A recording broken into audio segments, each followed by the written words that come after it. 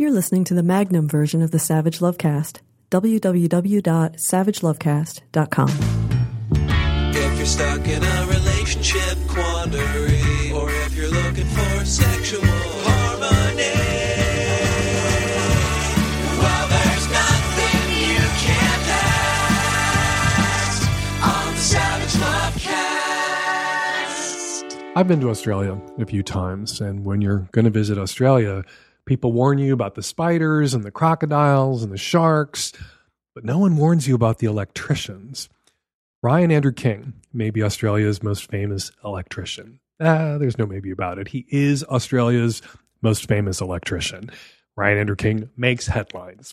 Headlines like this one from the July 16th edition of the Brisbane Times. Electrician who cut off men's testicles in backyard surgery walks free. King was arrested a year ago after getting caught removing the testicles of a 26-year-old man, which he did in a hotel room, not a backyard, a hotel room. And then he uploaded video to an online eunuch forum, the same online eunuch forum where King met his quote-unquote victim. And I'm putting victim in quotes here for reasons that we'll get to in a minute.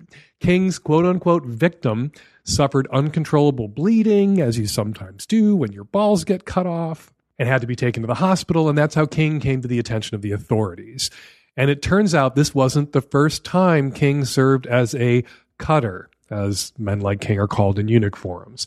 King told his 26-year-old quote-unquote victim that he'd cut 10 other guys, but police were only able to find one other quote-unquote victim, a 65-year-old man who'd asked King to remove one of his balls and his penis and made a follow-up appointment with King to have his other ball removed. Follow-up appointment that King had to cancel because King was in jail.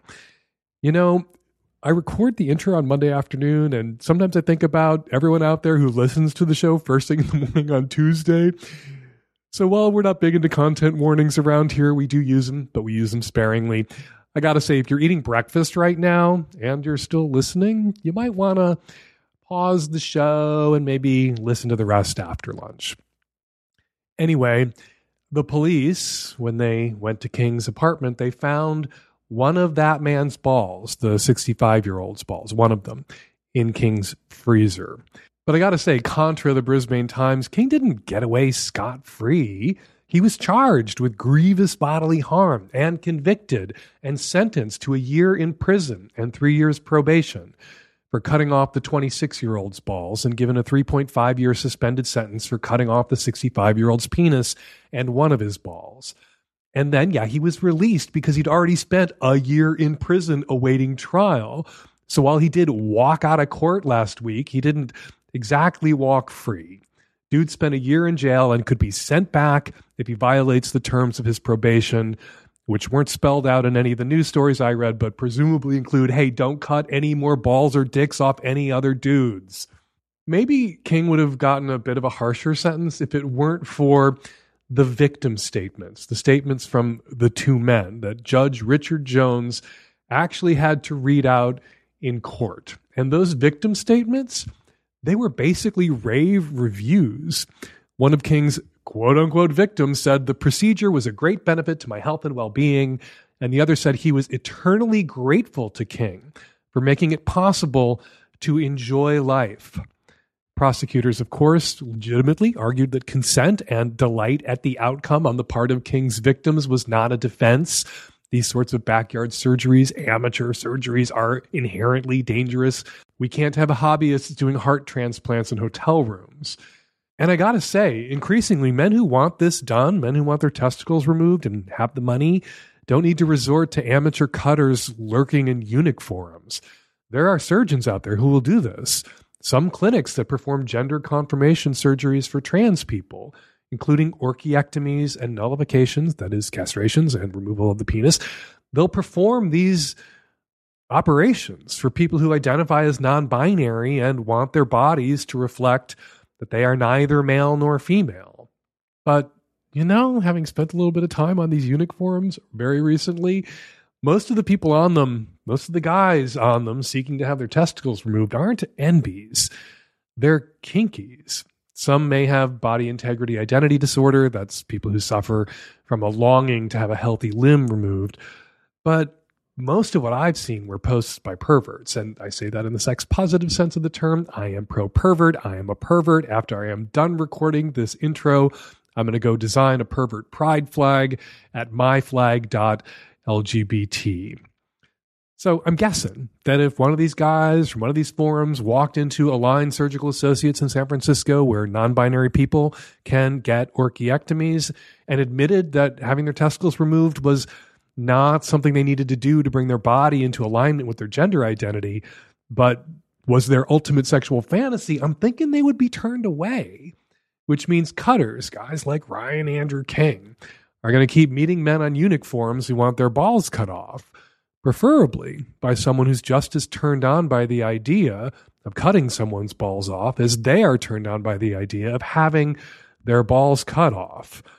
And so that means we may see more victim impact statements in the future, like the ones filed by King's alleged victims. Honestly, I didn't feel bad for King's victims after reading their victim statements. Yet, I walked away from these stories, and I kind of spent a whole day reading about this guy, King, this electrician dude. I was worried that he might have other potential victims out there. And I don't mean the 10 other guys King claimed to have cut that the cops couldn't find. I was worried about other guys named Ryan Andrew King. You know how the internet sometimes makes mistakes? How someone does something terrible and then someone with the same name winds up getting dragged all over Twitter? Well, it turns out I didn't need to worry. I searched Twitter. There are other guys out there named Ryan Andrew King, but none of them are being dragged because none of them are active on Twitter. At Ryan Andrew King posted one tweet in 2012 announcing that he was on Twitter and never posted again. At Ryan King 1, poet, songwriter, vegan, joined Twitter in 2016, posted one tweet, finally saw the end of the big sleep, so good, and never posted again. Ryan Andrew King, at Rai Records, musician, essayist, gamer, crocheter, pirate, philosopher. He posted one tweet, the same tweet, twice, two identical tweets within 6 minutes of each other 5 years ago and never posted again. What is it about guys named Ryan Andrew King not being able to commit to Twitter?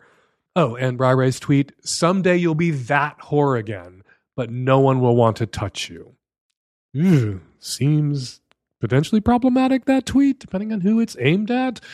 And it seems crazy unfair, at least to me, that Rai's two identical tweets get to live together forever on the internet, and the balls of that 65-year-old dude missed their one and only chance to be reunited in Ryan Andrew King's refrigerator. Ryan Andrew King, electrician cutter, Australian felon.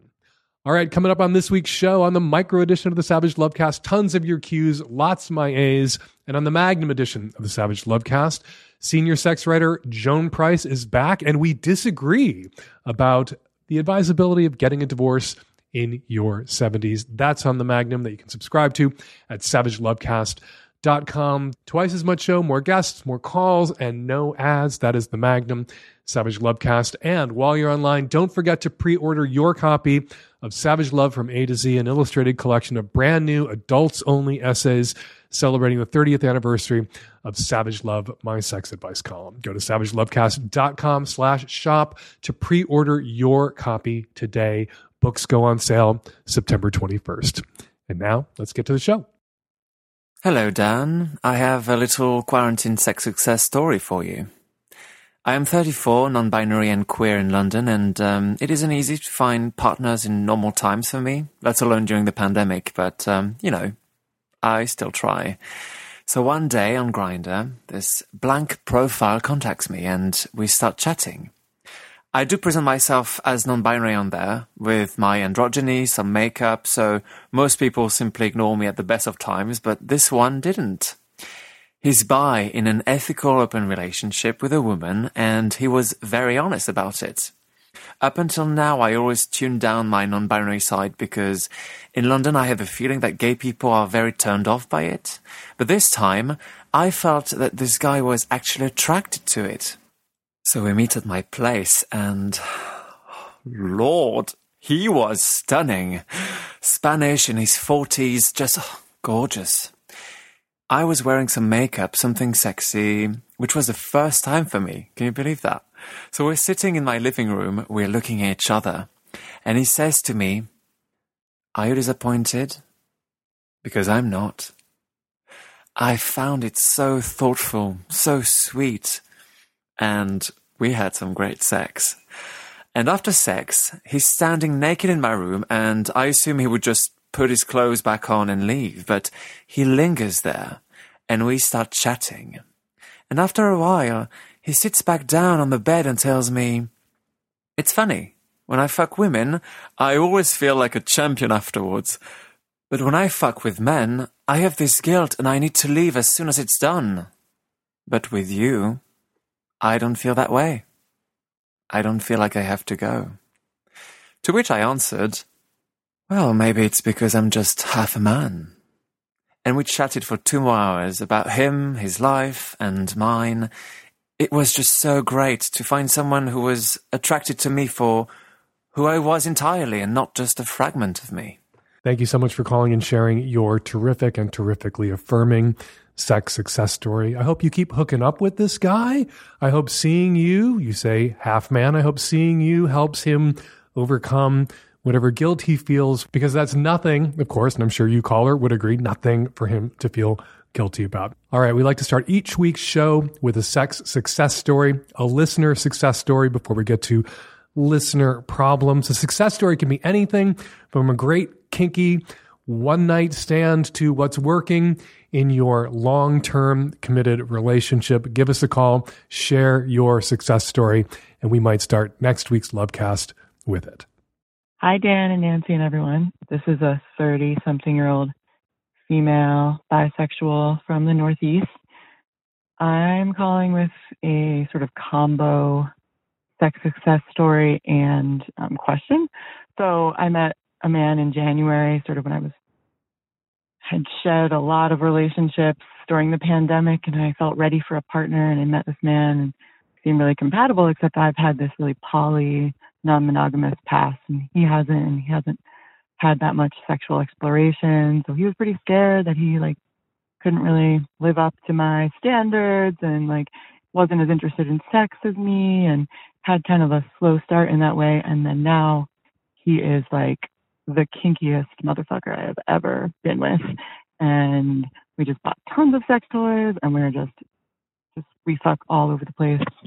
And it's amazing. But I have parties, with my friends, and it turns out a lot of my friends are people I used to fuck. I mean, in open times and when I met them, and then we sort of, became friends instead. And he can get very, very, very threatened by this and wonders if he can handle it. And, he seems really interested in pushing his boundaries and trying to grow in this way, but he's afraid that he can't. But I guess I talked to my therapist about this, and she was like, well, maybe he should get a therapist to talk about this sort of abandonment and jealousy stuff, because he's had therapists in the past, but not necessarily about that in this relationship. But I was wondering if you had other advice in this circumstance. Guys really opening up, and we're exploring together, and I have, cuddly friendships with a lot of people who I've been sexual with in the past, and I want to help us kind of grow in this way together positively. The first part of your call, the success story part, reinforces my priors. 2 kinds of people you meet at kink events, play parties, the people who were kinky always, the people who were tying themselves up when they were 13 years old, and the people who fell in love with those people. And then being in love with that person, having sexual experiences with that person, growing with that person, awaken to the kinks in them, as seems to be the case with your new and sounds like pretty great partner. The problem here is he has some standard issue, off the rack, lingering, straight guy-ish kind of jealousy issues. That the fact that you've had sex partners in the past and these people are still in your life and that you enjoy them and that your relationships with them are affectionate, even tactile to a certain extent, makes him jealous. And you say that you guys have been processing this. My question for you, the processing, any progress on the process front when you have to process these feelings with him, help him work through his jealousy? Is it getting shorter? Are the conversations, you developing a shorthand? Does he just need a little bit of reassurance? Has it become a base that you tag? Or has it escalated? Is he attempting to leverage jealousy to get all these people out of your life by being inconsolable, by being angry, by being scary, by being jealous? Is this jealousy an emotion that he's experiencing, or is it something that he is weaponizing to control you? If it is the latter, if it continues to escalate, and there's nothing in your call that makes you sound upset, terrified, afraid of him, or under any sort of duress at all. So I doubt this is the case. But if it continues to escalate, if it's getting worse and worse, well, then it's a tactic. Then he's trying to manipulate you with his jealousy to get all of these people who mean something to you, who are important to you, out of your life. People who predate him in your life, out of your life. And yeah, if it's escalating and getting worse, he's got to go. But if it's not getting worse, if it's getting better, even by small increments, you're just having to pay him a little bit more attention, reassure him. But at some point, he takes the yes for an answer, that you're still going to be there, that he is, at this moment, can't make promises for the next 7 decades, but at this moment, the most important person in your life and your priority. If he takes those yeses for an answer, if he can be reassured, and his need for reassurance, if the time that his jealousy consumes is shrinking, well, then you're on your way. He may get over it. Could help him to speak with a shrink about this shit, about why he feels threatened that you have these people in your life that you've had sexual connections with in the past, who you love and still feel strongly for, and why that's a good sign about you as a person and not a bad sign and not something he needs to be threatened by. Even if your relationship doesn't last forever, that means he could potentially be one of those people in your life a decade from now. And wouldn't he want that if the relationship, God forbid, should end? Yeah. I always thought it was a good sign when I was dating somebody whose exes still liked them enough to want to have them around. That meant if our relationship was only a success for a year or two, I'd get a friend out of it, social connections out of it, something to carry forward out of it. Maybe a shrink can help him wrap his head around that. But again, if the processing you're doing is showing progress, you're in a good place. If not, if it's getting worse and worse, if the processing is getting drawn out, if it's becoming a battlefield, then you'll have to end it. But I don't think that's the case. I think you would have mentioned that if that was the case. So I think you're on a good path here. I think this is going to work. Hi, Dan. I'm calling today because I've got a question about traversing the new waters of polyamory and open relationships, and just in general, I feel like I need help sorting out some feelings that I'm having. In the past, I liked to call myself a serial dater because honestly, like, the chemicals of finding a new partner is really exciting, and then they wear off and then I'm done with it. You know, it's kind of like a chemical junkie thing, and I did that a lot.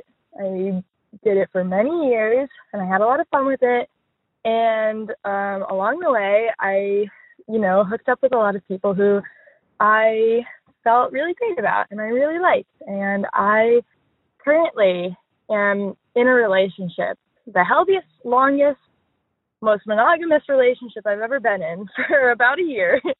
But there are some people who just haunt my mind that I used to hook up with. And so me and my current partner, we've been talking about like what it would mean to make our relationship open, because I just can't seem to get these feelings to go away.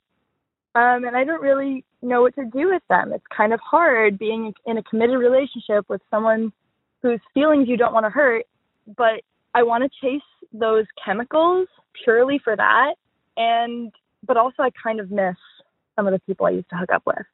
So if anyone's ever had this experience before, I don't know what to do with these feelings besides communicate actively with my partner, and just wondering if you have any input. Monogamy, long-term, exclusive, monogamous commitment, not for you. You know that about yourself. That's something it took me a long time, longer than I think, trying to guess your age here, that it took you to realize that about yourself. So good for you, and good for you that you're being honest with the person that you've been in a monogamous relationship with for a year, that as much as you're enjoying this and as much as you're enjoying them, that this monogamous stage of the relationship, it's not going to go on like this for 70 years. And if you don't want to associate opening the relationship up with a crisis or the relationship becoming high conflict, you're going to want to open it up perhaps during this stage when it still seems effortless to be monogamous, because you need the NRE. And it sounds to me, I think you're selling yourself short. It sounds to me like you are capable of sustaining sexual commitments over time. You say you need that NRE, but then when you talk about the people you'd like to hook up with, it's not brand new people. You're talking about hooking up with people that you used to hook up with in the past. So yeah, I think that you're capable of long-term committed sexual relationships, just not exclusive commitments, just not monogamous commitments. And you're not doing anything wrong if you're being clear about that. You know that about yourself. You need to disclose that to someone who might reasonably, unfortunately still, reasonably make the assumption that if you're dating them or you're getting into a relationship with them, that it's monogamy that you want or that it's monogamy that's on the table, because monogamy is the default setting, particularly for opposite sex relationships. You're not allowing him to make that reasonable assumption that you know to be not true where you're concerned. So you're behaving ethically, you're being really good, being proactive, and you're already having these conversations with your current partner about what your relationship will have to look like in the future if it's going to last and last, if they're going to be your primary partner or your nesting partner. You need the NRE. You need that new relationship energy. You need freedom to pursue sexual connections with others. And unless the guy you're dating happens to be a cuckold, you're willing to extend that freedom to him too. I actually don't think you need my help here. It sounds to me like you're doing everything right. Continue to have this conversation, but don't wait. Don't wait too long. Don't wait until the conversation is fraught.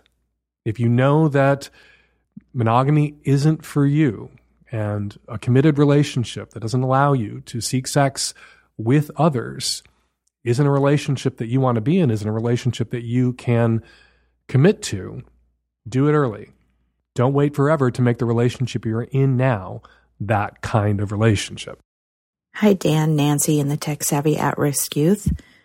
I'm a 56-year-old cis female, single, in a 3.5-year relationship with a polyamorous man. I'm part of the V. I'm the end of the V. And I'm calling because I'm pretty heartsick, and I'm looking for your advice on how to proceed forward with this relationship at this point. We've all been discussing he's been married for over 25 years, and his wife and I have been discussing retiring together, actually. He's 65, she's a little over 60, and I'm thinking about retiring in the next year or two as well, and getting a place together. We've done some trial runs by going on a weekend aways, and it worked out great. And then after the pandemic, I hadn't done anything during the pandemic, and after the pandemic, decided to give a big vacation a try. And we went away for a week to a condo and stayed, and it really did not go well. What I learned is valuable. It was a good experiment. It just did not work out in the way I wanted to. I don't think it worked out in the way anyone wanted to. The problem, I think, is that the person that I'm dating is not the person who showed up at that week. He was not comfortable showing me any affection, really even talking to me. And my attempts to talk to him, and loosen up, and a peck on the cheek is not going to do it for me. And the occasional visit into my room to have sex at night, and then actually some nights never show up, it was just made me feel horrible. It made me feel lonely and sad and shut out. So my question to you is this the point where you call it for this relationship, or is there some way to salvage it and go back to where we were? We Tuesday night date, every other weekend, the occasional getaways for just he and I, or is this really a sign that I should just end things and, move on and look for a new relationship? I'm not sure I'm into the whole polyamorous thing, to be honest with you, but I was definitely open to giving it a try. For someone who isn't sure that she's into the whole polyamorous thing. You really gave it a try. 3.5 years. That's a college fucking try. That's a long ass try, contemplating retiring with this couple. I wish I could have called you back because I had some follow-up questions for you. You say there were a couple of trial runs, a couple of getaways together. You don't say whether it was the three of you. Sounds like it might not have been. Sounds like this weekend or this week's trip, this big vacation, may have been the first time it was the three of you together under one roof. And that was the trial run. That's a different kind of polyamory. There's actually a name for that kind of polyamory, kitchen table polyamory. That just means that everyone's so comfortable with each other that maybe everybody lives together, or, you know, the other partners can be there and sit at the kitchen table and share a meal, make breakfast if they slept over, and hang out. And not everyone who can do and enjoys and is cut out for polyamory is cut out for kitchen table polyamory. Could be the case here. Seems to me that you've invested 3.5 years in this. Sounds like you're ready to call it off because this week was so terrible. I think you should at least get to the bottom of why it was so terrible. Why was he being so weird? Why was he treating you so coldly? And if the only variable was the presence of his wife, well, that would seem to be the obvious reason why he was behaving so differently toward you. I would, if I were in your shoes, have a conversation with both of them. They were thinking about retiring with you. That was a decision that all three of you were thinking about making together. And you should be able to put on the table, we did this experiment, we went away for a week together, it made me miserable. And then look at him and say, is there a reason why you were so withholding, so unaffectionate? Treated me like a fleshlight a few times in the middle of the night, visited me in the bedroom, fucked me and left. Like, that's not what I want. That's not what I'm signing up for. That's not the kind of relationship we have when we're together. And if it's the case that he just feels self-conscious about being affectionate with you in front of his wife, well, maybe that's something that he can work on and correct. If it's his wife who doesn't want him being affectionate with you in front of her, well, that may not be something that you guys can solve. But it's certainly something that I think 3.5 years in, you at least have a right to directly address with both of them and confront them about, if this is something that they want, the three of you retiring together, the three of you living together. Could be that this is something that his wife agreed to under duress and isn't very happy about, but was willing to tolerate. He can't ask you to live like that. He can't ask you to live in a house where you are being tolerated and he is being policed, and too much affection directed your way will upset his wife. That's not going to work. And then you either have to return to the way it was, Tuesday nights, every other weekend, or if you do want to retire together, separate houses, separate apartments in a retirement community, or wherever it is you guys wanted to retire together, not one house, separate domiciles, just like you've got now. But you got to get to the bottom of this. And I think, 3.5 years, if this was 3.5 months and you weren't sure about the polyamory thing, I would advise you to call it, to walk away. But 3.5 years, there was something there, something between you and this guy, something more about this relationship, something about this relationship that made polyamory for you not just something you could contemplate, but something you could do. You've been doing it. And I think you owe it to yourself, you owe it to this relationship to get to the bottom of why this 1 week was so disastrous. And once you know the reason, then you can make the call. Hey, Dan, Nancy, Youth. I am a 20-something transgender man, and I have a great sexual relationship with a partner, but I am often on the restrictive end of being fucked, and I am fine with that. I enjoy it a lot, but I also know that bottom surgery is in my future, and that bottom surgery might involve a vaginectomy. I want to get fucked in my life, and to be clear, I love anal, I've experienced anal, and I know how to clean myself out for a session, but I'm curious what day-to-day life and routines are like for somebody who is the receptive partner and only has a butthole to do it in. Just like, what's the routine? What daily maintenance, not special occasion maintenance and planning and life. Yeah, we all learn this in day-to-day life as a queer lesbian, but now things are different. I guess it all depends on how often you're going to get fucked in the ass, how central to your relationship with your partner penetrative sex is. If you're going to get fucked in the ass 3 or 4 times a day, you're going to be sore a lot. It's a muscle. It gets stronger as you use it. You're not going to wind up incontinent. You're not going to injure yourself so long as you do a lot of anal foreplay and use a lot of lube, but you're going to have to clean out a lot and your butt's not really going to get much of a break. So if the person you're with requires penetrative sex 3 or 4 times a day or 5 times a week, what it's going to be like after you get bottom surgery and the front hole closes for business is you're going to have to clean out a lot. You're going to spend a lot of time in the bathroom douching, perhaps unnecessarily, as Dr. Evan Goldstein, recent podcast guest from Bespoke Surgical, explained to us. You don't always have to clean out.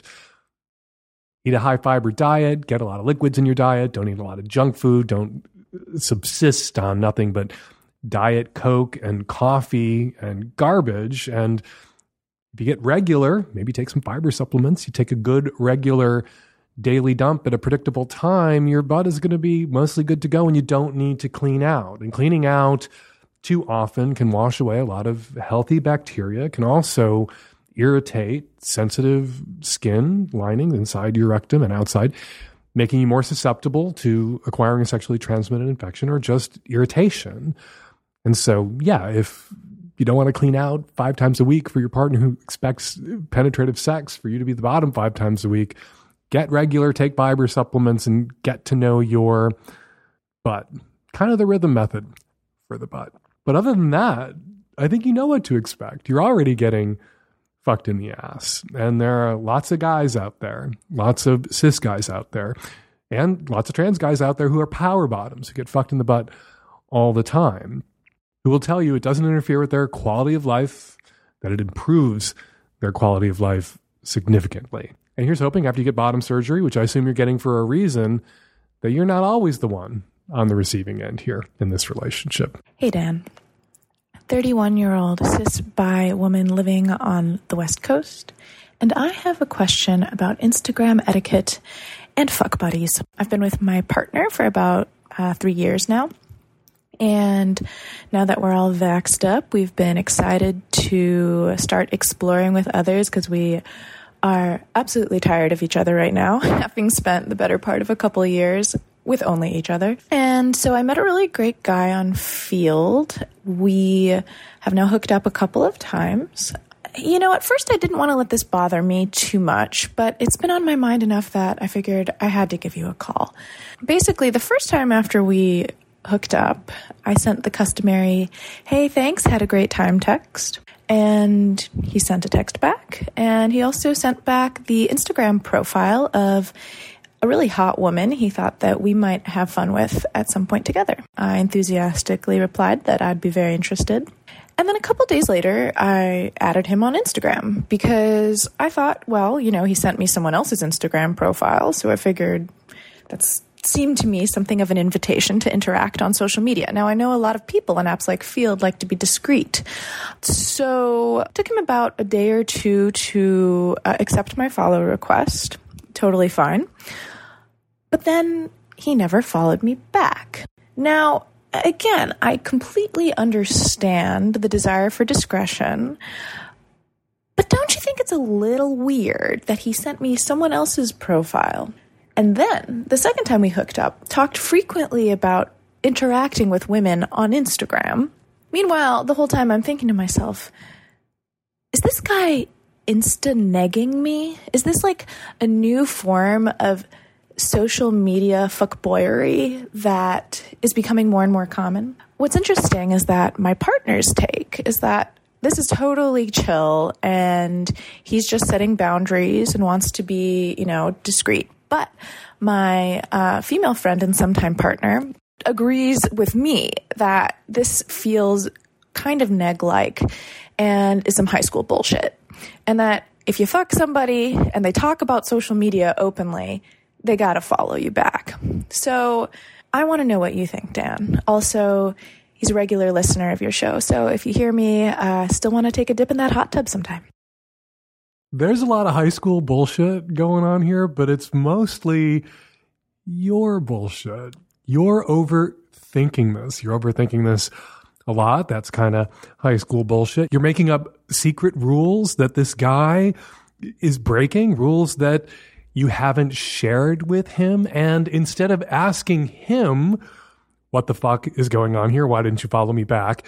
You're asking me, basically in the hallway of the high school we all go to, at the lockers, but loud enough for him to hear the question that you wanted to ask him, you put to your gay friend in the hall. So the guy that you hooked up with at the party or you have a crush on or whatever could overhear you, but didn't hear you asking the question of him directly.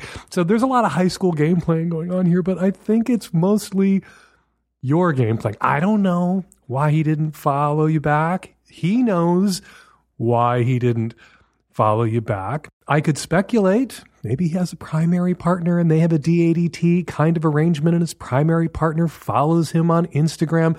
And so despite trawling Instagram for other sex partners, which is allowed in the terms of his relationship, he doesn't follow lots of other women so as not to effectively accidentally back into telling his I don't know what the fuck's going. Could be that.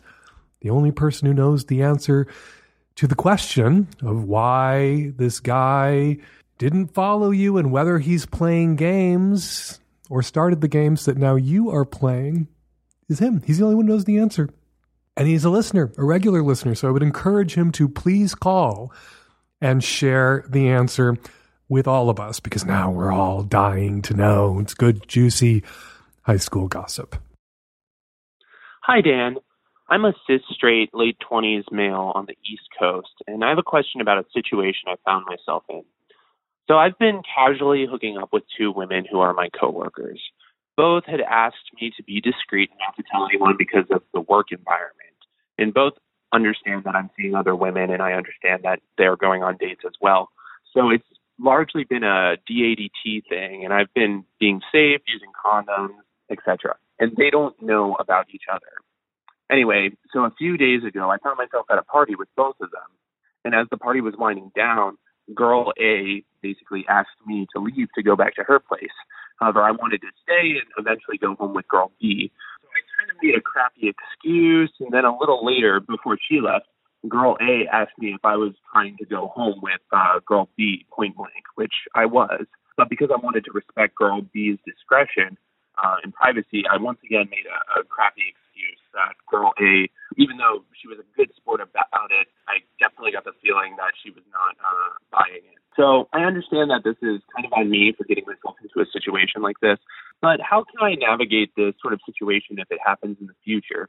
I want to respect both women's discretion and privacy, and I usually subscribe to the DADT policy and just try to avoid the topic, but I do want to be honest and ethical next time if I'm in a situation like this and someone point blank asks me. So help, Dan. What do I do? You leave the party. When you arrived at the party and both these women from work that you're sleeping with were there and neither of them knew that you were sleeping with the other, I think the right thing to do at that moment, not just to protect their feelings, not just to keep the discretion ball in the air, but to protect, I guess, your access to these women in the future was to fucking leave so that you wouldn't put yourself in the position of doing what you did, which was hurting one of them, picking one of them in front of the other, prioritizing one of them over the other in such an obvious way that the one who was deprioritized spotted it, noticed it, asked about it, and felt, I guess, second best, second rate, your fallback girl from work that you're fucking. I would be very surprised if that woman, now that she knows you're fucking more than just one woman from work, not just her, and that of all the women, or at least the two of the women that she knows about that you're fucking from work, she is your second favorite. I would be very surprised if that woman kept fucking you. So The right thing to do, if you're going to be this kind of a player, the right thing to do when you walked into that party and they both were there was to walk the fuck back out of that party and then circle back to either or both of those women later, not to arrange that sort of a hookup with one of them in front of the other one. That's what I would have told you to do if I was your gay friend at that party, but unfortunately you didn't have a gay friend at that party. So now the women from work, both of them that you're fucking, they know there's more than one, and one of them knows that you like one of them better than the other. Or given choice between them, you would choose the other one. There's nothing you can do to unshit that bed, to unscrew that pooch. Just make a mental note in the future. If you should ever find yourself in a similar circumstance, leave. Hi, Dan, Nancy, and the tech-savvy at-risk youth. I'm a bisexual, cisgender female living in Sydney, and I'm calling because I have a question around responses to seeing someone treating someone else with shitty behavior. This scenario is around my brother-in-law, who's currently house-sitting. He had mentioned to my husband and I several times that living in the house alone was pretty isolating. So I ended up suggesting that a friend of mine who's here temporarily move in, since he's house sitting temporarily and she's leaving the country in a few months. Also, they're both single, and I thought it might be fun to play matchmaker a little. Not long after she moved in, they started hooking up, not surprisingly, and things were going well, it seemed. Then she ended up revealing that she wasn't seeing him exclusively, which apparently was really upsetting for him. They had a big fight about it, and after their big fight, he apparently was still trying to have sex with her multiple times after she made it clear she wasn't interested, and was upset and even aggressive at her saying no. He's also said things like, oh, it's not normal to be comfortable sleeping with multiple people, and has even been creating these weird double standards when it comes to COVID safety, because actually Sydney is back in lockdown. Things ended up getting super heated between the two of them, that he ended up basically telling her that she needed to move out. He's asserting that he wanted her to move out because living with her was giving him anxiety, which may well be true, but she thinks it's because she's no longer sexually interested in him and is likely using the power dynamic to put her out. My stance on the situation is that I really don't need to know the whole story to know that he's been behaving like an asshole. But for my husband, who I acknowledge is his brother, he keeps responding with, well, there are two sides to the story, and we don't know his side of the story. And my husband and I keep having the same argument over and over again, and I keep saying that it actually doesn't fucking matter what his side of the story is, because we know that he's been acting totally inappropriately. So my question is around what kind of moral responsibility should we all have when it comes to properly intervening in a situation like this when you know someone's being an asshole? Do we intervene at all and let their business be their business? Am I just an asshole for having suggested this arrangement in the first place and overlooking some of my brother-in-law's shitty characteristics? My concern is that my brother-in-law is going to end up lonely and unhappy, and that none of his siblings did anything to pull him up on his behavior, as they say here in Australia. You say that your brother-in-law was aggressive at this woman for saying no. I'm going to assume that what you meant by that was that she said no and he got angry, and that he has been manipulative and creepy and volatile, but that he hasn't refused to take no for an answer. He hasn't sexually assaulted this woman. He expected, after she moved in and they began to hook up, that he was the only person that she was hooking up with. That is something that no one should assume about a person that they've just met. That person starts fucking you, that doesn't mean that they're not fucking or dating or involved with other people necessarily. And if it's really important to you that someone you're fucking, particularly during a pandemic, particularly in a city that's locked down, isn't fucking anybody else but you, if that information, if finding that out would upset you in a big way, would make you very upset, very angry, well then you have a responsibility, primarily to yourself, to ask questions, to make sure, to verify that you are indeed the only person, this person that you've just started fucking is fucking. Doesn't sound like your brother-in-law did that. Sounds like your brother-in-law assumed that. as assumptions go at this moment during a pandemic in a city that's locked down, maybe it wasn't that unreasonable an assumption on his part that he was the only person that she was sleeping with, but turned out that wasn't the case. And if it's this upsetting to him to find that out, it was his responsibility to ask, not to assume sexual exclusivity. That can't be assumed. It has to be established. It has to be mutually consented to. It has to be opt in. All right, but all that shit has already flown through the fan. This sounds like a terrible situation. Sounds toxic. Sounds like an unbearable environment in which to live. I am surprised this woman hasn't moved the fuck out of this free place to stay that was offered to her, considering the emotional cost and the risk and danger of being in this place with someone that the person who set you up with that guy regards as volatile, dangerous, awful. You think this guy is awful and being awful to your friend.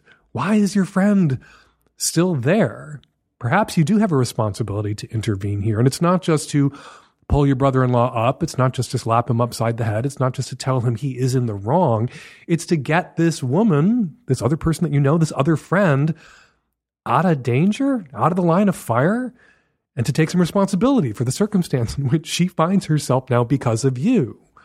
That could mean inviting her to come stay at your place until she can find somewhere else to live while she's still in Sydney, or until she leaves town, as was the original plan, the original idea. She only needed a temporary place to stay. You played matchmaker here. You need to unmake this match. You played matchmaker in a way where the stakes were ramped way the fuck up. You didn't introduce your brother-in-law to this woman that you know, and they both had their own apartments to retreat to if the relationship went south. You placed this woman in your brother-in-law's house, in his apartment, and it didn't go well.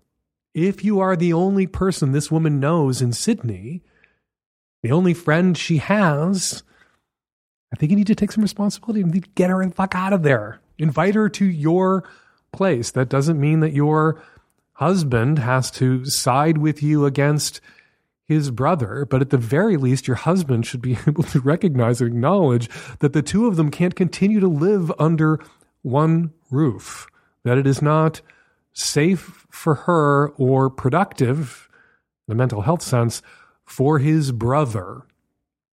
So, matchmaker, do whatever you can right now, right this minute, to unmake this match. Hi, Dan. I've been in a relationship with a wonderful woman for 7, 8 years, something like that. And over time, as things go, you just you don't have the spark as you did in the beginning. I discussed it with my partner the other day, and she spoke about how she was kind of really waiting for me to take the initiative. She likes it when I'm a little more, I don't want to say aggressive, but she wants me to, sweep her off her feet and kind of, make those big, bold moves. And I thought about it, and I realized that I haven't been doing that. I'm never the one to make the move. I always wait for her to make the move. And what she said to me, I think, really rung true, which is that I have been working in sexual assault crisis intervention for a while now, and I don't feel comfortable really doing that. That makes me very uncomfortable. I will go up to her and ask her occasionally and, get that enthusiastic verbal consent. And that doesn't turn her on. That doesn't interest her. She wants that, swept off the feet, just kind of, I just can't do it. I don't know. I don't know what to do. That's why I've come to you, Dan. Please help. She's not asking you to tackle her, to run from the other side of the room and leap on top of her and knock her down. She's asking you to initiate. She's giving you, in advance of an attempted initiation, her enthusiastic verbal consent for you to initiate. So you have her enthusiastic verbal consent in your pocket. And what she wants you to do is to walk away with her enthusiastic verbal consent in your back pocket, and then know it's there and be confident that in the context of this committed relationship that you can initiate sex without mother may I-ing her, that you can initiate. And if she's not feeling it, if you pick the wrong moment, she can withdraw her consent at that moment. So go ahead, initiate, whatever form initiating takes for you. It's a little vague when she says, I want you to take the initiative. It might help if you had an additional conversation with her. Maybe you know what that means, what she means when she says that. Like, concretely, in action, what does that mean? What does she mean when she says that? If you don't already have clarity about that, get clarity about that, and then reassure yourself. Take comfort. You have her enthusiastic verbal consent. You just got it a couple days in advance, a couple of weeks in advance, instead of in the moment. Initiate in the moment. She can withdraw her consent in that moment if it's the wrong moment. But if it's the right moment, Yahtzee. And so long as you drop it, if she says drop it in that moment, if you guess wrong, if you pick the wrong moment, no harm done. No harm, no foul. So, you've got everything you need. You've got the thing that you said that you wanted, which is her enthusiastic verbal consent. Act like it.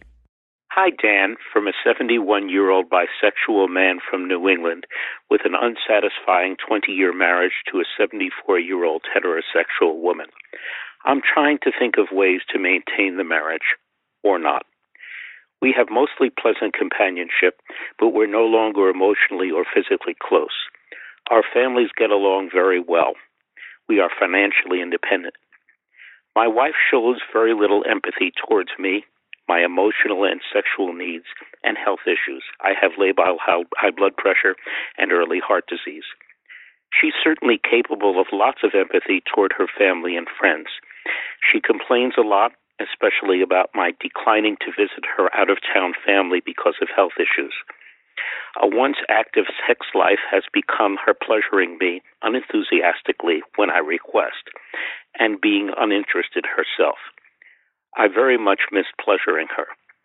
In the past, I've been to sex workers with satisfaction and without her knowledge, believing she would never understand. I've had long-term therapy and have been encouraged to seek extramarital sex. My wife bailed out of therapy. I love her, but don't think she loves me. It's more like accommodation. I'm scared of growing old, bitter, and impotent with virtually no intimacy. We don't even snuggle. I'm happier when she's out of town. It's hard to contemplate breaking up and the effect it would have on our families. I've thought of seeing sex workers again, perhaps starting a relationship with a woman I grew up with who appreciates me. I'm considering suggesting my wife spend more time alone with her family. What else can you think of, Dan? Joining me to tackle this question, Joan Price, author of 4 senior sex books, including Sex After Grief, Navigating Your Sexuality After Losing Your Beloved, and frequent guest of the Savage Lovecast. Hey, Joan, how you doing? So happy to be talking to you. So this is kind of a depressing one. It is, and it's not that unusual, unfortunately. So many people feel they're too old to make a change, and yet, look at everything he's telling us. He's not sexually satisfied. There's no intimacy. There's no closeness. There's no empathy. There's no sympathy for his health problems. Why is he staying, Dan? You know, I could see staying if there was no, in your 70s and declining health with pleasant companionship. He says that they're companions and the companionship is pleasant. I could see sticking around and just kind of doing what you need to do to stay married and stay sane, as I like to say. It's what he describes as her lack of concern for his health problems that I kind of bump on and makes me feel like, well, maybe he should get out. But is it realistic to tell people in declining health in their 70s with merged finances and tightly knit families to just divorce for sex? I think he called you. He didn't call someone who would say, stay with it. It's a marriage. You can't. He called Dan Savage. And I think he called you for permission to leave. And I'm going to join you in giving him permission to leave. 71 is not the end of life. He said he doesn't want to grow old with no intimacy. He's guaranteeing he will grow old with no intimacy if he stays. He's guaranteeing it. If he leaves, will he find another relationship? I don't know. But if he doesn't leave, he's stuck with what he's got. And I don't think he even is finding it a pleasant companionate relationship, because she's criticizing him all the time. She wants him to do things that are dangerous for his health. Traveling to see her family. Oh, yeah. You say that he called me, because I give permission. But one of the things I'm notorious for giving permission for a person to do is to seek extramarital sex, sometimes without, if the spouse is no longer interested in sex and has abandoned you sexually, I think that you have a right, if you don't feel like your sex life should be unilaterally declared dead, to seek sex discreetly, considerately. And he did say that he's been encouraged to seek extramarital sex.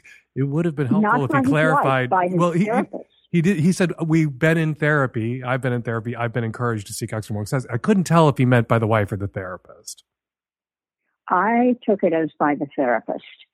Remember, she bailed on the therapy. She bailed on it. He kept going. I guess I'm just fundamentally conservative on some level. We're just like, there's something about telling 70-year-olds to get a divorce, start over, divide up all the belongings, separate your finances, strike out on your own with your heart condition and your declining health, start over. Like, I kind of bump on that. Like, can you find a way to make what works about the relationship work, get the needs met outside that aren't being met inside, maintain pleasant, relations, if not sexual relations, with your spouse, and coast until death? But I guess I shouldn't tell people to coast until death. Dan, you and I see age 71 differently. You're from way before 71. I'm from after. I'm at 77. And people make changes all the time for the better. If he doesn't make a change, he's stuck. And I don't see that there's much to hold on to there. He's not, there's no empathy, there's no laughter, there's constant criticism, there's no regard for his health. That's going to speed him to death rather than let him enjoy his life. I want to encourage, and we can disagree on that, but I really want to encourage him to make a change. He said that he has in the past seen sex workers, which is fine, but he's hidden it from his wife because she wouldn't understand. It seems to me that his concern shouldn't be what his wife will understand, what her family will accept. Because when he says, how can I make a change? My family would be upset. His family, his kids are probably 50 years old. His grandkids are probably adults. He doesn't have to take all that into account. He has for years, and what has happened? He's been increasingly unhappy. They don't even cuddle. There's nothing there. Well, this is why I wanted to chat with you about it, because I was worried that my coast until death, which we're all kind of doing, at whatever age we are, we're coasting until death, that might have been sexist, and I might have been making assumptions about people in their 70s that weren't fair, which is why I wanted to talk to you, a person in their 70s who is doing a lot but not coasting. I'm not coasting. And not just hills, I might add, if I may. I'm not over the hill. I'm on top of it. Joan Price, author of 4 senior sex books, including Sex After Grief, Navigating Your Sexuality After Losing Your Beloved. Thank you so much for jumping on the phone. I needed that check from you. I needed that reality check. Thank you. Glad I could help, Dan. Hi, Dan, Nancy, and the tech-savvy at-risk youth. This is a 30-year-old from the Midwest calling with a question about work. I've worked for my current boss for about 8 months, and up to this point, I've kind of looked up to him as a mentor and someone really smart and someone who was teaching me a lot about the industry. This last week, he invited myself and just so happens to be the only other single young female to a resort to help him film a video. He's our quote-unquote big boss, and he asked us not to tell our direct supervisor where we were going. And this was possible because we work remotely within the state, and no one knows where we are on a day-to-day basis. And he said he didn't want it to look like he was playing favorites. We get there, and we're ready to make the video that he wants us to make, which turned out had nothing to do with work or the current company we're in, but he said he first wanted us to get more comfortable first, and so we went down and had a drink at 3 p.m. at the pool bar. He usually doesn't drink. He had a drink, and he just started talking instantly about his sex life and his relationship and his arrangement with his wife. This was odd and uncomfortable, obviously. Anytime we tried to change the subject, he quickly wrapped it back around to his sex life, and this continued for a long time past dinner. And finally we made the video around 10 p.m., which was also uncomfortable. I planned on talking to him one-on-one. I feel like we had a relationship where I could be honest and blunt about it. But before I had the chance to tell him that it was uncomfortable and not okay, my coworker called our supervisor, who let HR know. We've talked to HR at this point and given our statements. I am just feeling conflicted because I feel like I could have shut it down a lot sooner. He was sending very subtle, suggestive, flirtatious texts, and I didn't shut it down, but I didn't think it would get this awkward. And I'm conflicted. I don't necessarily want him to lose his job because of it. I think it was a bad judge of the moment, but I also don't want to work one-on-one with him again. I don't know, Dan. I don't know if it was just a bad call of judgment in the moment or if that's totally not okay. I happened to have a therapy appointment the day we came back, and she thought, after I told her all the minutia, that none of it was okay, and my friends thought it wasn't okay. I just don't know if I sound pathetic thinking that it wasn't so awful, but I don't know. I don't know what should happen. I don't know how it's going to be if he stays or if he goes. I just don't know if it was acceptable or not, and I would like your perspective. You ask if his behavior was acceptable, and the answer, of course, is no. No, completely unacceptable. What I'm stumbling over, what I'm bumping on, is that if I were in your shoes, this unacceptable behavior, I kind of would have expected it. He invited you, another younger woman, younger than him, from work to go off to a resort with him for a weekend to film a video about, you never mentioned what, curious what that video might have been about, and then swore you both to secrecy. Nobody could know that you guys were going away for a weekend with your boss to a resort to do something, I assume, not work-related, that involved filming, and then he told you not to tell your boss about this trip. That was a red flag. After he sent you some mildly flirtatious text that you deflected, that was another red flag. That was another indication that once you guys were out of the office environment in a place with booze, that he was highly likely to want something else to happen besides making the video. Not blaming you for finding yourself in this circumstance and for being manipulated successfully by this guy. I'm just trying to identify for you the red flags that you seem to have missed so that in the future you're maybe a little bit more on your guard for those red flags, looking out for them on the horizon, and you don't find yourself in a circumstance like this. Again, that sounds like it was unpleasant, but that's a digression. The answer to your question, was what he did acceptable? Manipulating two younger coworkers who are dependent on him for performance reviews and raises and whatever else into a circumstance like this. And then once there, try to get you drunk, get himself drunk, start talking about his personal life and his wife. No, none of that was appropriate. And I'm hoping there are consequences for him. I'm hoping he isn't left in a position where he can do this to other women working under him. And maybe it's good that it played out this way. Maybe it's good that you didn't spot what, to me, at least with the benefit of hindsight, seems like large, very red flags flapping pretty nearby. Maybe it's good that you didn't spot them. And maybe I'm being too glib about how easily spotted they were, because it's certainly a set of circumstances where you could imagine much worse happening. And worse didn't happen. Worse than you two being manipulated, worse than you two feeling creeped out by his behavior.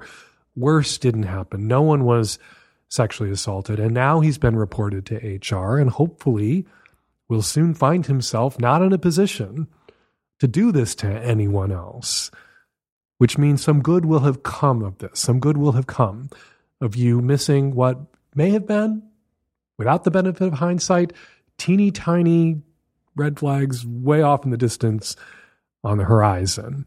But yeah, what he did was pretty fucking inappropriate.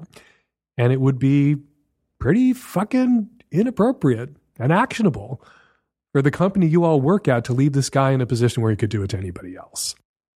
Hey, Dan, I'm a 36-year-old lesbian woman, and I'm calling in regards to a lot of bisexual couples being on dating apps and in lesbian spaces. So I haven't been in a relationship in about 4 years. It's been probably about 6 years since I've been on a dating app. I downloaded some lesbian dating apps and some like regular dating apps and hit women seeking women. About 1 out of every 3 swipes is a couple with a woman who just came out as bisexual and wants to experiment, or they're looking for a threesome. I find this to be kind of annoying, but moving on. Me and my best friend went out to a lesbian bar we used to frequent a lot before the pandemic hit. It was closed for almost 2 years, opened back up. We go out, great time, women everywhere, dancing, just fantastic, until about midnight, 1 o'clock, and these couples start showing up, straight men and their presumably bisexual wives. The men were the ones hitting on all of these women, trying to get them to go home with them, talk to their wives, their girlfriends, and it was starting to irritate a lot of the women there, and a lot of people were leaving. Fast forward a couple of weeks, we go to karaoke for Pride, an outdoor event, and I was late to the party, so my best friend was sitting there. When I got there, she was very visibly upset, and I asked her what was going on. She said that she had been approached and hit on by 2 separate men, both saying that, well, my wife thinks you're really attractive, and so do I, and maybe we could hang out and get to know each other better. The first guy, after she told him, I'm a lesbian, and no, he just kind of looked offended and left. And then the second guy that approached her and did the same thing proceeded to, keep pushing it and, said everything except for, you just haven't found the right dick yet. After these experiences, I'm starting to get really fed up with this sort of situation. I feel like these straight guys are using their now bisexual partner women to, infiltrate lesbian spaces. It just seems really uncalled for, they're just not reading the room and they're really out of their element. As a lesbian, I've had to fight for most of my life just to be, seen and not be seen as, a potential mate if I just had the right dick. And when it comes to bisexuality, bisexuals seem to have to fight really hard to not be as seen as these, sluts who fuck everyone all the time. If you're poly, great, but go into poly-queer spaces, not just into lesbian bars and stick your dick where it doesn't belong. Am I being too sensitive about this issue, or do they really just need to stay the fuck out of lesbian spaces? There are 21 lesbian bars left in the continental United States. As Leah Delaria explained to us recently on the Savage Lovecast, the Lesbian Bar Project, trying to save the lesbian bars. And not save them for straight guys to bring their girlfriends, their bi girlfriends, their queer girlfriends to at 1 o'clock in the morning looking for a woman to have a 3-way with. That's not what lesbian bars, lesbian spaces, as rare as they are, it's not what they're for. I think it's better that opposite sex couples who are looking for a bi woman or a lesbian woman who wants to hook up with an opposite sex couple, better for them to get online, better for them to get on dating apps where you can quickly send them packing. You just swipe them away and they're gone. Harder to do in a lesbian bar at 1 a.m. if a whole bunch of opposite sex couples show up. Harder to do in a queer space when straight guys show up with that kind of straight energy where they just don't take lesbian or no, and sort of the same thing there, for an answer. God, that's fucking annoying. You're right to be annoyed. Straight guys with bisexual or lesbian girlfriends are often put in the position where their their bi girlfriends want them to make it happen for them. Their newly out bi girlfriends want the boyfriend to make these connections because guys are the initiators, because guys initiate. That's what guys are supposed to do. So it's not always the case when the guy is out there trying to find a girl to hook up with him and his girlfriend that he's pushing her into it or that it's all about him and his desires. A lot of newly out bisexual women are really shy and aren't used to being the quote unquote aggressors. And they will go out with their boyfriends and expect their boyfriends to do what boyfriends do, which is to initiate, to be the aggressors. And any guy who does that in a lesbian space, in a way, has outed himself as someone who has no right to be in a lesbian space, to be bringing that kind of straight male energy and that straight male gaze into a lesbian space is going to ruin it for the lesbians that attracted him and his girlfriend to that space in the first place. They should know enough, and if any of you out there listening are straight guys with newly out bi girlfriends who want to go to the lesbian bar and see what might happen, you should know enough that at the very least your girlfriend is the one who's going to have to make the approach, and you're going to have to hang back. But yeah, call her. That sucks. I don't want to be accused of gatekeeping, but I think straight guys, even bi guys, might want to err on the side of staying the fuck out of lesbian bars at 1 o'clock in the morning, which is prime pair off time at a hop-in dance club or hookup bar, and bursting in at 1 o'clock in the morning to try to take advantage of that energy and find a woman for you and your girlfriend. Yeah, it's just a shitty, inconsiderate, entitled, privileged thing to do. And the kind of guy who would do that thoughtlessly is not the kind of guy who deserves to watch his girlfriend get it on with some hot dyke from the lesbian bar. So, yeah, not okay. Me saying it's not okay is not going to keep these guys off dating apps for lesbians and bi women. You're going to have to swipe left. You're going to have to shut it down, you and the other lesbians in that space. When you feel it reaches that tipping point, you're either going to leave or you're dykes. Get in their faces. Tell them to get the fuck out. Gatekeep just a little bit. Hi, Dan and the at-risk youth. So I'm a late 20s girl on the East Coast. I dated a guy for 3 years. We've been broken up for about 2 years, but have remained really close friends throughout that time. We're honestly much better as friends than we are as partners. And about 5 months ago, he started dating another woman. She seems super awesome. I'm really happy for them, and they just go together really, really well. So here's the issue I'm having, though. I have seizures, and they aren't full and controlled. I had to switch my medication, and when that happens, I just feel more comfortable if someone's around to monitor me in case there's an emergency. I don't have a housemate at the time, so I normally have these 2 other friends that kind of help be my caretakers. Unfortunately, they were out of town, so I called my ex, and I asked if I could stay on his couch for a couple days until my friends came back. He said that was fine. The issue is his current partner ended up coming over to surprise him with dinner. She walked in and saw me in my pajamas, understandably got upset because my ex did not tell her why I would be there or that I would be there at all. So she ended up kind of dramatically throwing the dinner in the trash can, storming off. I told my ex I wanted to reach out to her and apologize for it looking like something was going on and to explain why I was there. My ex said that I should stay out of it, which, fair enough. But the way he handled it was by saying she shouldn't dictate my friendships and I have nothing to explain because we weren't doing anything shady.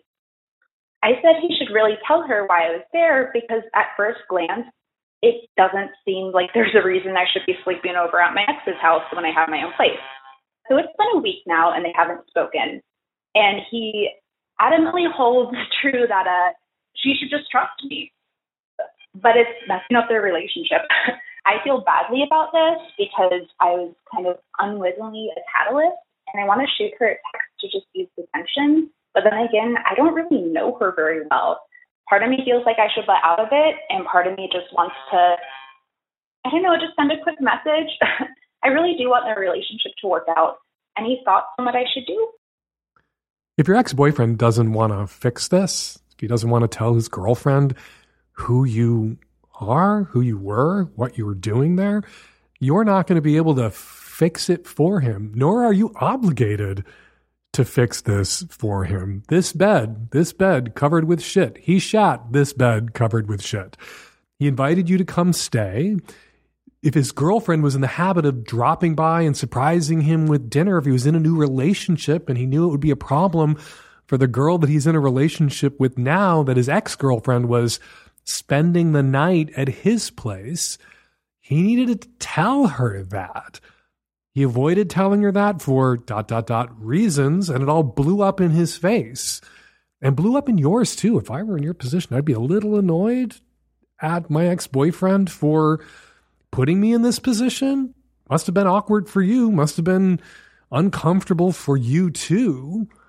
But now that he's put himself and you and the girlfriend in this position, now that this blew up in his face, it's his job to fix it. Not your job to fix it. You don't know this woman. She's not your girlfriend. And if your ex-boyfriend, who I assume is ex-boyfriend for all sorts of reasons, your ex-boyfriend doesn't have the social or emotional skills, doesn't have the emotional intelligence to fix this for himself, can't be fixed. The relationship can't be saved or salvaged, nor should it be.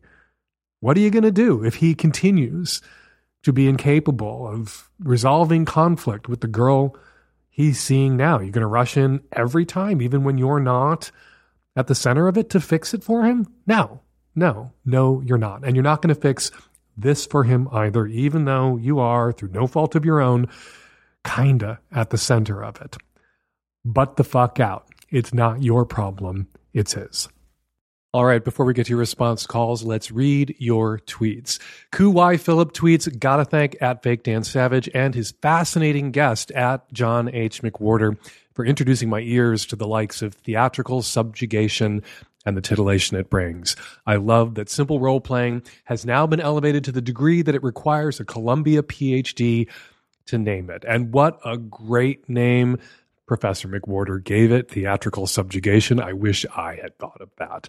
In response to my comments about people in red states who refuse to get vaccinated or allow their kids to get vaccinated because they don't want to hand Biden a win, Joey Zoe Artiste tweets, stop calling people who don't think exactly like you idiots. You aren't all-knowing, nor are politicians, scientists, or non-liable pharma companies.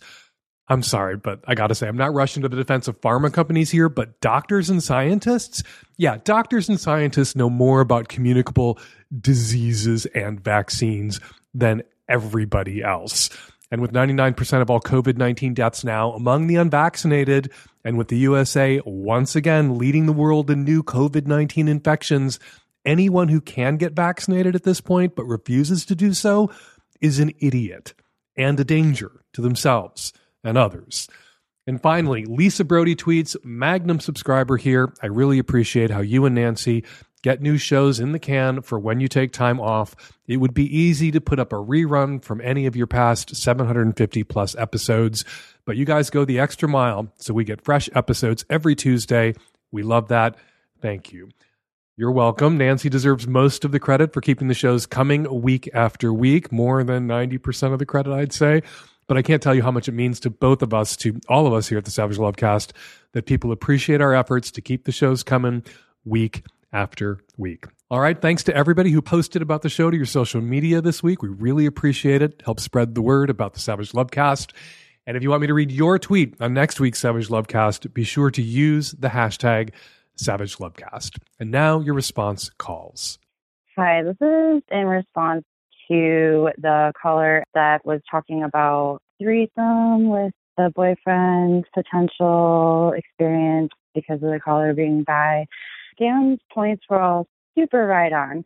But as also a bisexual who has what I like to call a dualogamy kind of relationship going on, like I have a boyfriend and then I also have a girlfriend. And the thing is, we kind of like, my boyfriend doesn't have anything to do with my girlfriend. He just kind of gives me the freedom to have that experience.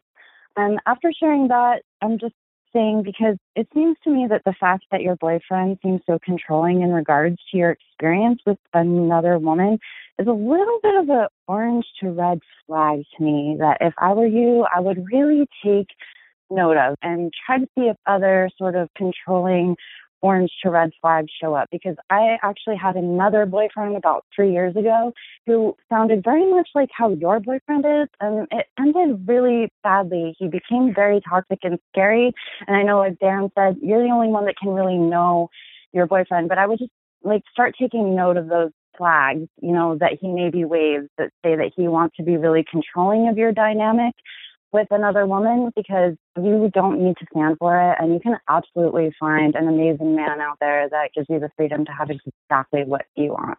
Hi, this is a message for the caller on episode 768 whose wife had lost interest in him.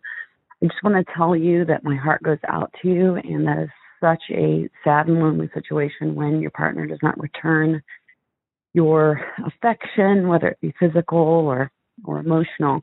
I recently went through something very similar with my partner where he was no longer interested in me, and I kind of hounded and begged and tried every angle in every direction for about a year before I gave up. And when I gave up, I told him I gave up. He knew I gave up. It wasn't even a question of will. It was just over.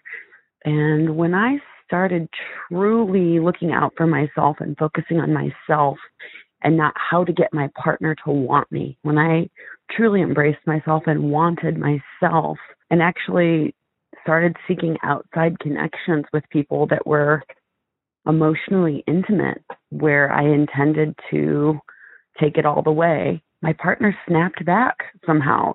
I don't want to say you should play games with your partner. You should do things to make them jealous, but we're in an open relationship. I'm not super interested in always sleeping with other people, and he's not at all. But when I started actually using the openness of our relationship, somehow I became a hot commodity again to him. So maybe once you truly focus on yourself and just say, you know what, to hell with it, let her do her. I'm going to totally focus on myself and fall in love with someone else physically and emotionally. And she sees that. She sees that you are a commodity. Maybe she'll come around. I'm calling in response to episode 768, the question about the phrase, you go girl. I feel like you missed something huge and obvious here. The terms boy and girl refer to children, people under the age of 18.